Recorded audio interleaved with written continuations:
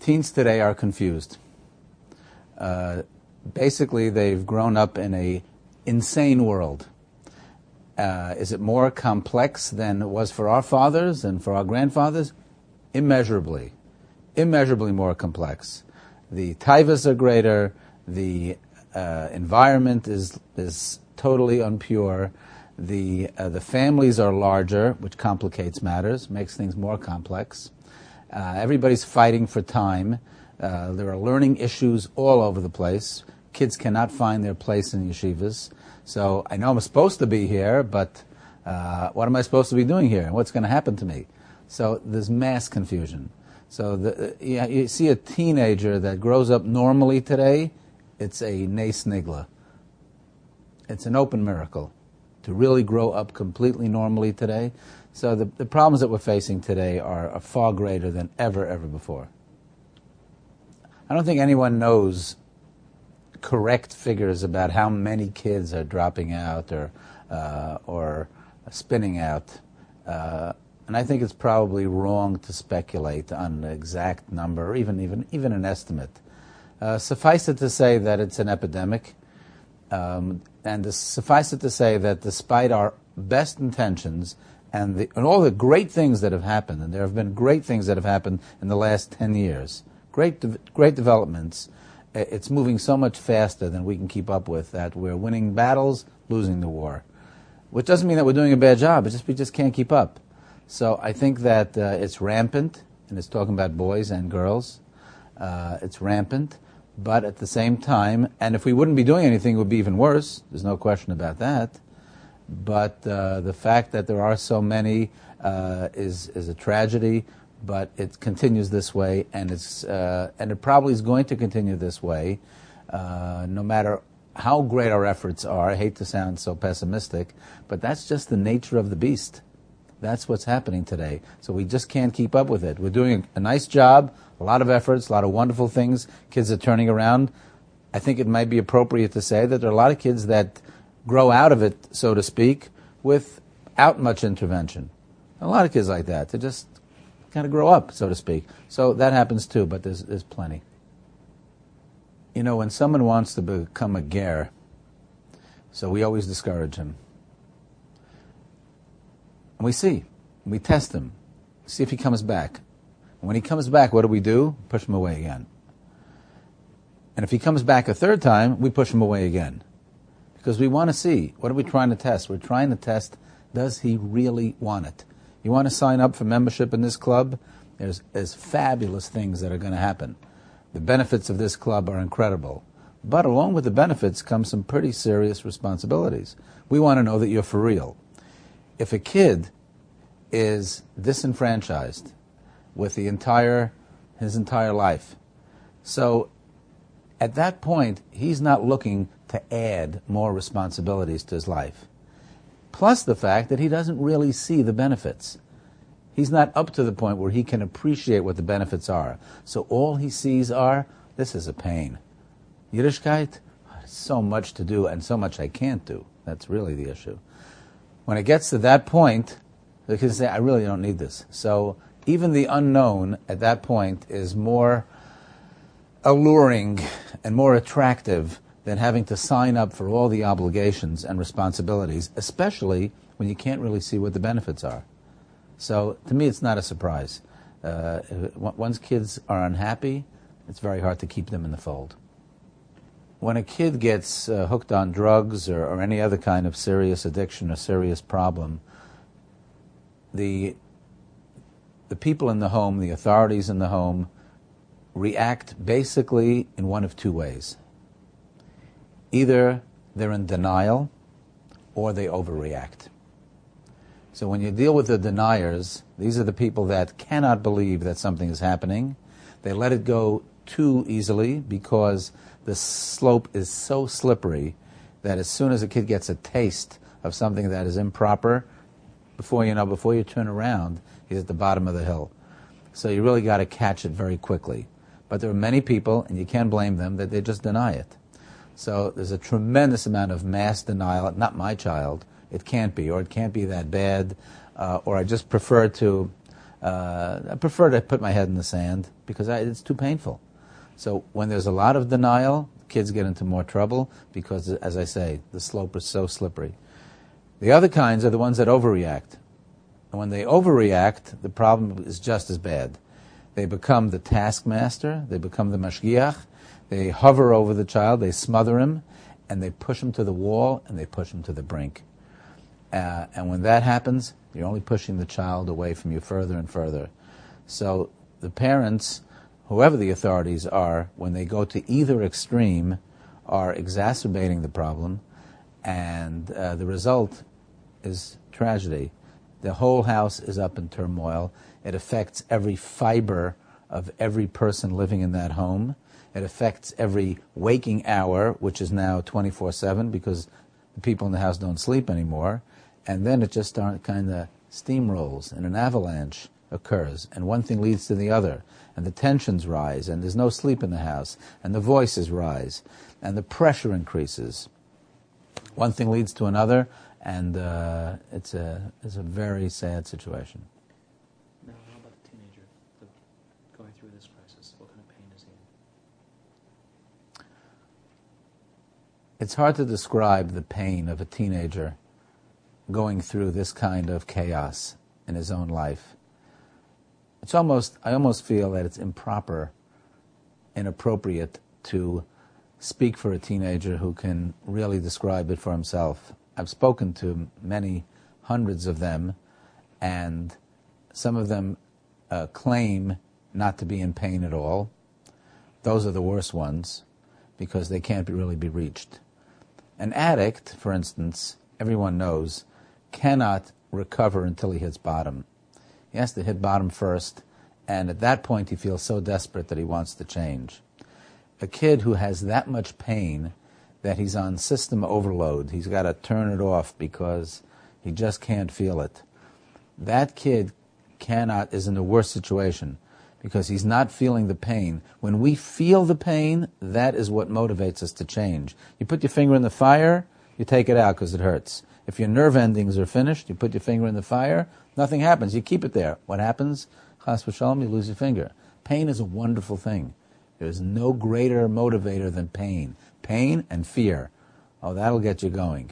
So the kids that don't have that or are in so much denial that they can't feel it, those kids are not ready to get help.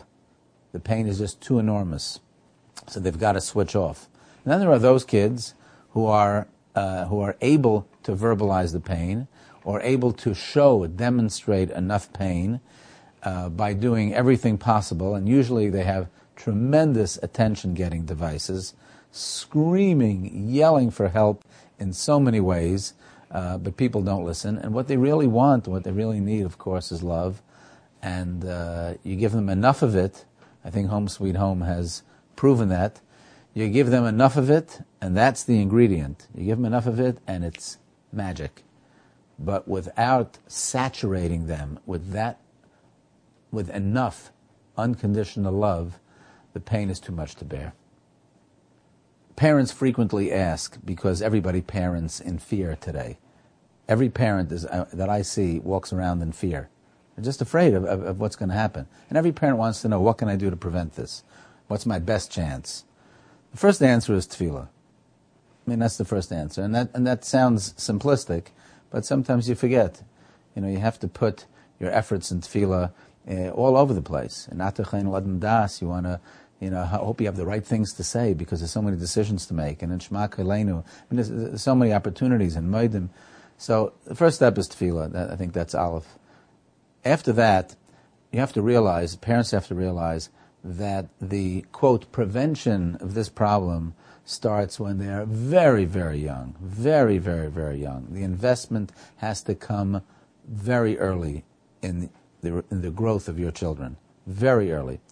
And by that, you have to do all the intangibles, the things that you really cannot do, like looking at every one of your children like an only child. If this was my only child, what would I be doing differently? I think that's an important question that parents have to ask themselves.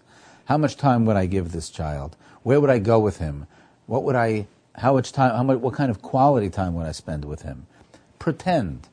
Pretend that this is my only child. What would I do differently? When you get the answer to that question, then there's a lot that you can do, because some of it you can do. Not all of it, but some of it you can do.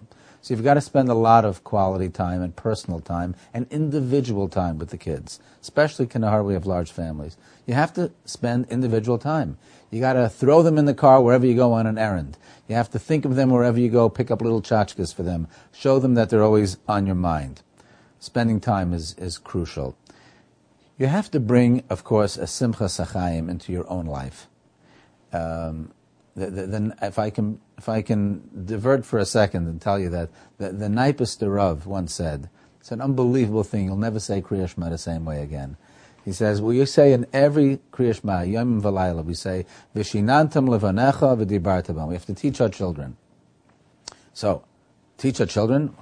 How do you teach your children? So the Kriya Shema, it says in Torah, it says, when do you have to do this? B'shivtecha b'veisecha, when you're sitting in your house, v'lechtecha v'derech, when you're going on the road, b'shachbecha, when you go to sleep, v'v'kamech, when you get up. You always have to do it. The Naipus Rav says, it doesn't only mean when, it means how. You have to take care of yourself. Don't worry too much about what you're doing for your kids. Worry about yourself, because they are watching, and they are learning, and you are the role model. You are the ultimate role model for your children. Take care of yourself. V'shinantum levanecha. Teach your children how. B'shivtecha b'veisecha. How you sit in the house. V'lechtecha v'derech. How you go in the street. What do you look like? How do you drive? How do you dress? How do you treat your spouse? How do you treat an ani at the door? How do you daven? When do you daven? Are you on time? Do you daven with kavana? Are you a tzniistic person? Take care of yourself. B'shachbecha uvkumecha. How you do it. The best guarantee, which there are none, but the best chance that you have to raise proper kids is take care of yourself, bring a simcha sachaim into your life. Teach your kids about how it's great to be a Torah Yid. It's the most pleasure in the world. It's the greatest pleasure in the world. Never let them think that it's an oil, or that you have to meshleptzach, and it's so hard, and it's so... Never let them feel that way. That's the ikar message that you can give them. And of course, as I said, individual time, lots of understanding, and a happy life, and shalom bayis. Everyone I know knows somebody who is in trouble. Either deeply in trouble, mildly in trouble, or on the way to going into trouble. And it could be a family member, it could be a distant family member, it could be a neighbor, it could be a friend's child, it could be anybody, but everybody knows somebody. So unfortunately everyone has an opportunity, but more than that, everyone has an achrayus to do what he can. What do I mean, do what he can? Simply speaking, people are mostly afraid of these kids, and they feel that they are unapproachable. Nothing could be further than the truth. Nothing could be further. It is not so. These kids are not unapproachable. As a matter of fact, they're starving for you, to go over to them and to say a friendly word, to say something. It doesn't have to lead to an invitation for Shabbos, if that's not what you're comfortable with. And it doesn't have to lead to you volunteering for an organization. And it doesn't mean you have to go bowling with them. And it doesn't mean you have to lend them your car or $150. It doesn't mean that. It means have the slightest piece of a relationship that just says there's another Yid out there that cares a little bit. It cares a little bit. I guarantee you, if everybody took that achrayus, it would be a different scene already. It would be a different scene. Even if everybody did a drop, just a small drop like that, it would be a different scene. No, I'm not a professional, and I'm not going to fix the problem, and who knows, maybe I'll make it worse. Okay, fine. All true. But that doesn't exempt you from the basics of Yehavta L'Reacha Kamecha, and especially when a kid is especially in need and really wants you to. Doesn't mean when you go over to him and you say hi that he's going to hug you, and he's going to say, oh, where you been all my life? Oh, finally. No, you're not going to do that. As a matter of fact, he'll probably push you away and test you a little bit and see if you're really interested. But if you see him upon occasion and you keep going, eventually, and not too far in the future, it's going to go through. It's going to pass through. It's going to make a difference. He's going to feel it, and that's it. And that's it. Just befriending him. I think everybody can do that, and everyone should. We would all love to believe that there is no problem, or that the problem is Yeniv's problem, somebody else's problem.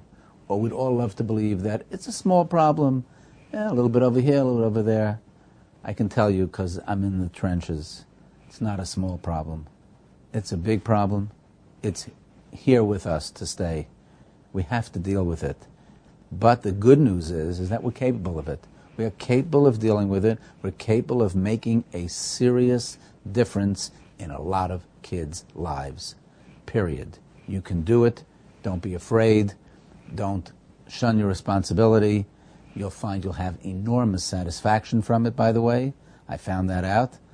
And you'll be thrilled that you ever got involved. There are basically 3 secrets to the success of Home Sweet Home. Structure, love, and Avi Fishoff. Those are the 3 secrets. All of them are very hard to come by.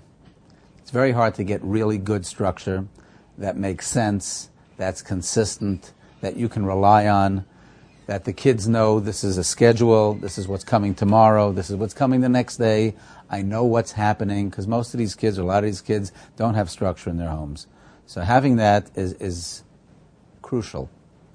Love, and by love I'm talking about unconditional love, and it's just all over the place, and I'm sure that the kids talk about it all the time. One after another, every person who's involved in this incredible project is a loving person. Every person that I've met involved in this project is a loving, passionate, dedicated person. Every one of them. They're out there. They're there. And, you know, their involvement in it has created like an aura of love that no matter what happens, there's just so much care and so much passion that comes through from every person involved with these kids that it can't help but penetrate. And number 3, Avi Fishoff, this will probably be deleted from the tape, but that's only because he's behind it. Who else in the world could put together this kind of project and can put together a staff and a group of dedicated people like this? I mean, it's incredible. Just reading his stationery makes you dizzy. Yeah, so the guy's incredible. He's a yachid b'dairei, and the success of it is all really his. And the Rebbeinu Shloim has given him more siyata d'shmaya in this area than anyone else, I believe, in the world. So that's not an incident, not an accident or a coincidence. Right. Home Sweet Home has put together an incredible array of people from all walks of the Torah Welt, from the Litvish and Yeshivish and Chassidish and from alle Kreise. Everybody's involved. Everybody's drawn to Home Sweet Home. It's like, when you get a call about something that's going on, you can't say no. It's just, there's something about it. You just cannot say, I don't have time for it, or ask somebody else. I've never heard it. There is no such thing. The people are so dedicated, and the people are so attuned to what is necessary that there's nothing like it in the world. It is the most unique, the most incredibly unique and devoted group of people that have ever been assembled for a project of this kind. And there's nothing like it, and it shows. And the success speaks for itself.